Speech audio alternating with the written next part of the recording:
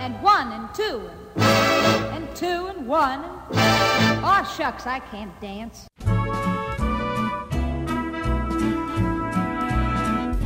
Hello and welcome to Stories from the OpenGov, a podcast dedicated to telling the stories about what open government and open data look like. My name is Richard Pietro, and for Season 3, I decided to go in a slightly different direction. Season 1 and 2 were heavily scripted. For this season, I want to wing it a little bit here and talk about a very important subject that we may not as a community, be speaking enough about. And it's this very simple question. Why open government? Now, as a group, as a whole of practitioners, we know and we understand the value of open government and open data. However, the rest of the public really doesn't. And by the public, I don't mean just your parents and your family. I'm talking about your colleagues. I'm talking about the media. I'm talking about politicians. I'm talking about captains of industry. And I've been in the space for about 10 years now. I've not been actively working in the space for all those years. As many of you know, I spent the last 10 years working as a waiter, doing open gov and open data sort of on the side. But there's plenty of people that have been in the space that have been neck deep in the space for even longer than that. And it seems as though to me, we still do not have an answer for the general public why open government.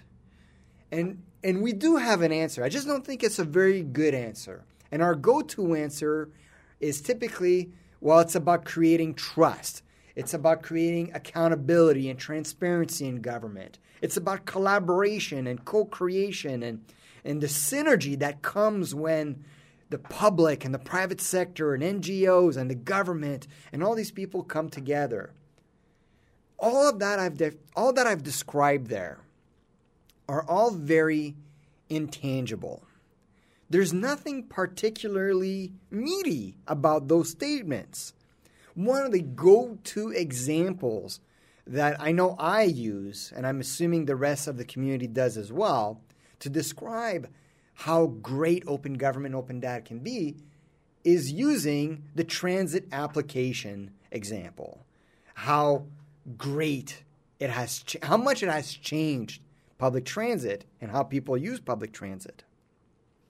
The thing is that example is approaching 10 years long. Whenever I use it to describe open gov and open data to people who don't know open gov and open data, it almost seems as though it's a fleeting moment for them. Like they're, oh, that's kind of neat. Yeah, I didn't know that. That's pretty cool. And then they completely forget about it. I guess my issue is that we as a community, I don't think have come up with a very good way to sell open government and open data. When we talk about it, to use a very simple term, I guess, is that it doesn't land the way it has landed for us. We as practitioners are a very different breed. We live in a bubble. We are engaged individuals. We have something that we're just not pigeonholed, but we're very, very focused on this one thing of creating this collaborative, engaging, accountable, transparent experience between people and government.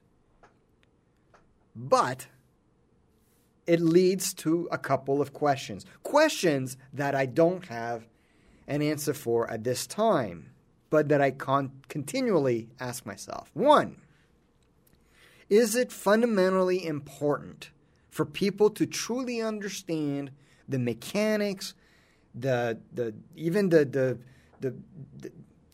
I don't know how else to say it, and I apologize here, but it's like the meat of open government. Do people really need to understand it in order to use it? Some would say yes, because it's all open government and open data is all about engaging with your government, so you should know how that engagement works. It's like you want to know how the sausage is made, you need to be part of it. The other angle is that no, people do not need to necessarily know and understand the mechanics of open government in order to appreciate it, much like how most people don't really understand how a car engine works, but they can appreciate a car. They don't necessarily know how a banking system works, but they certainly appreciate that they do exist. And I would argue that tellers at a bank or even staff at a banking organization probably don't truly fundamentally know how banking works. But we all understand the value that it presents. But when it comes to OpenGov, we're not there yet. I don't think people truly understand the value, and people certainly don't understand the mechanics. So what should we focus on? I don't know. But I think we need to make a decision as a community on how we're going to do it, which leads me to the second problem in this. And this goes back to actually something that I wrote for the City of Edmonton blog on Open Data, and I called it The Webmaster's Tale. And the Webmaster's Tale is essentially an allegory of how the internet was presented to the public in the early 90s. For example, if you wanted to create a website, you needed a webmaster. And that webmaster knew everything. They coded your website for you. They created the images for you, at least sourced them.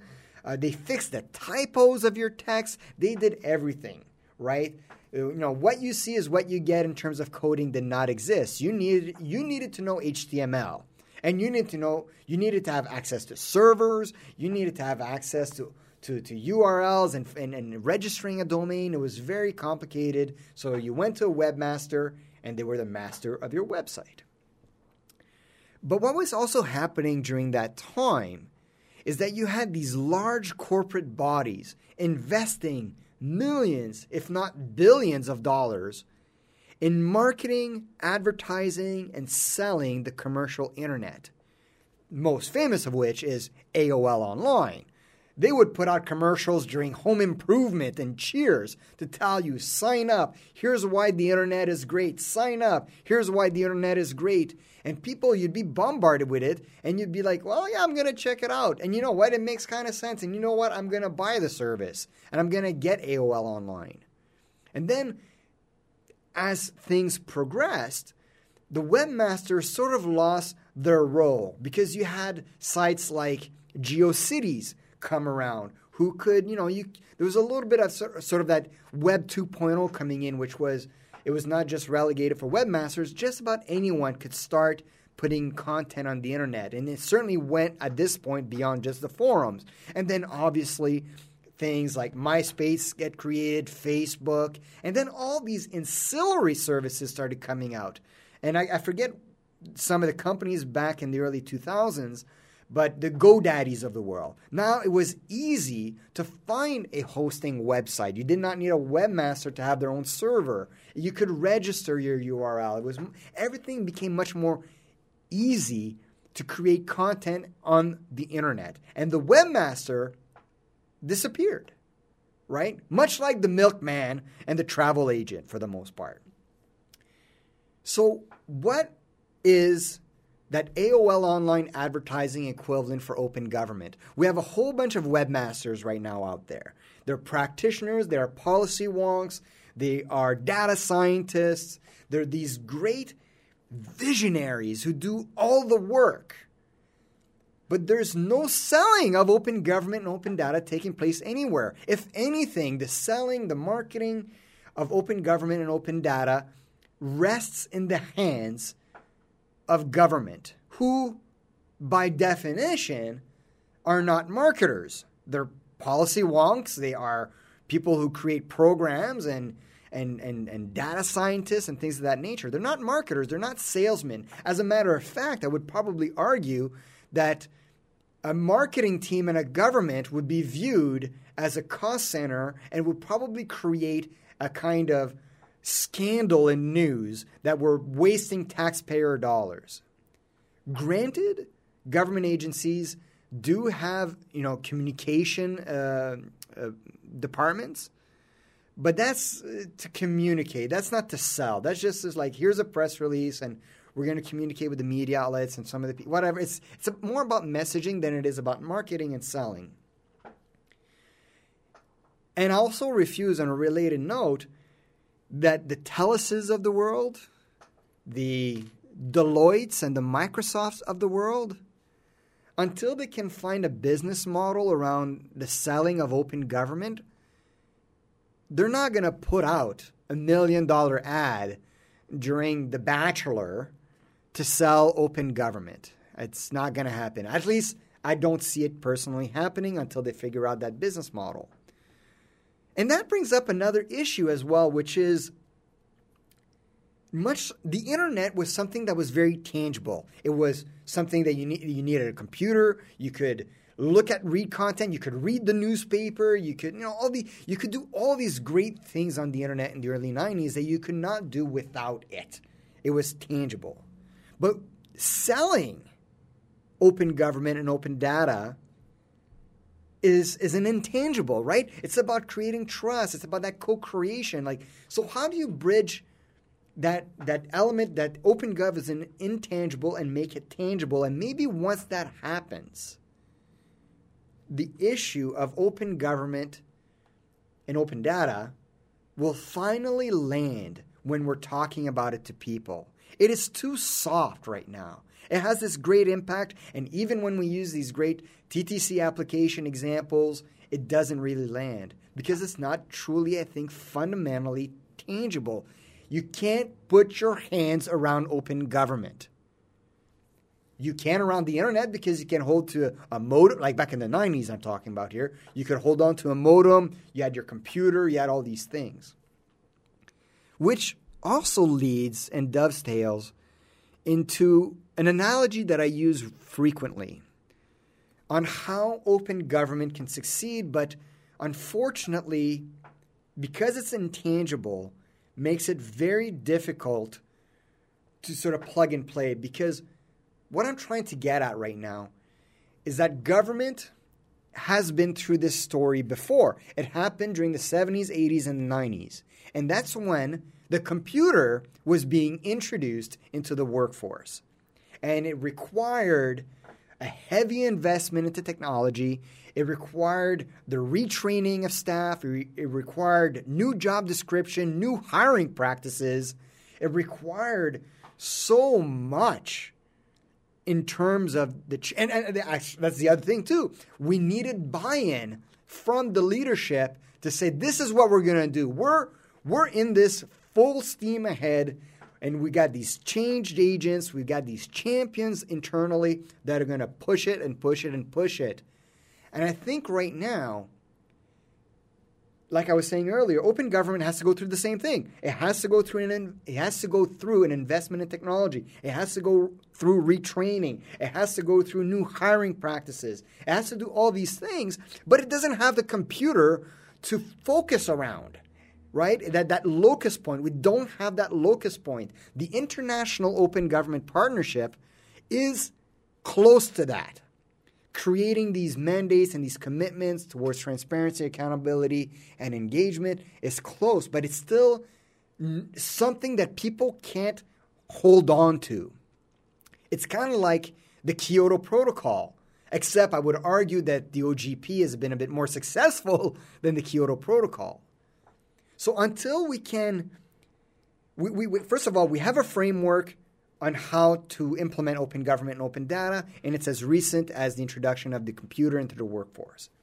Second, we know that we can introduce something that's like the internet, which is the government, if we sell it. People will buy it if we know how to sell it and market it.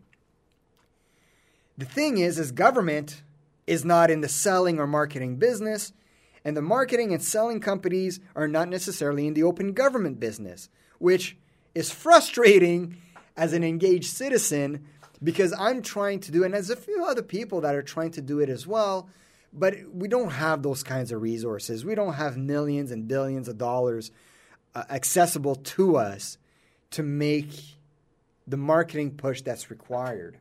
But to wrap up sort of the episode here of why open government?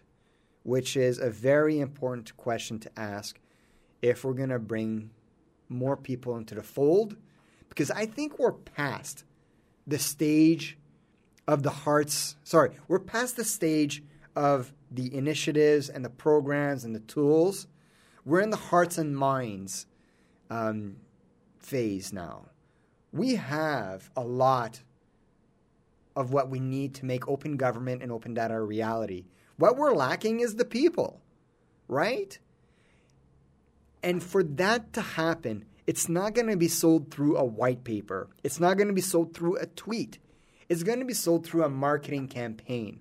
Heck, civic engagement is so difficult that the most comprehensive and easiest civic engagement campaigns around the world, and I would argue they're not as effective as they seem to be, are the get out the vote campaigns. You see them all the time during elections, right? Go out and vote. It's your duty. It's your responsibility. Go out and vote. Here's Ben Affleck telling you to go out and vote. Here's, Danny DeVito telling you to go out and vote. Voting is great. Voting is what makes democracy. You see these ads all the time during an election. And even still, it's hard to get people to go out and vote. And people can wrap their heads around voting. Put an X in the box, drop the ballot into a ballot box. It's a very simple process, and literally it takes maybe 15 minutes of your time if you have an electoral body that knows what they're doing. When we're talking about open government, we're talking about a much larger investment in time. We're talking about something that's not as tangible as putting a box on an X and a box on putting an X inside a box on a ballot that goes inside a ballot box. So we as a community need to start really thinking about who's going to start selling this thing and who's going to start marketing it and an approach on how to market it. Because right now, I think many of us, especially I feel sorry for those people inside the government right now that are working so hard, and I can see them spinning their wheels. They're making progress, but I don't think, let me rephrase. They're doing incredible work, and they are making progress in their eyes. You can see the progress, but I think we can do it much more efficiently and have a much larger impact. But I think this will wrap up this episode, this freewheeling, winging it type of approach to the podcast here, and seeing if I like doing it, seeing if the audience likes hearing it. Which brings me up to please give us your feedback, or in this case, give me feedback on how to make the podcast better, subjects that you'd like to have explored, stories that you'd like to hear. And until next episode, let's make it open.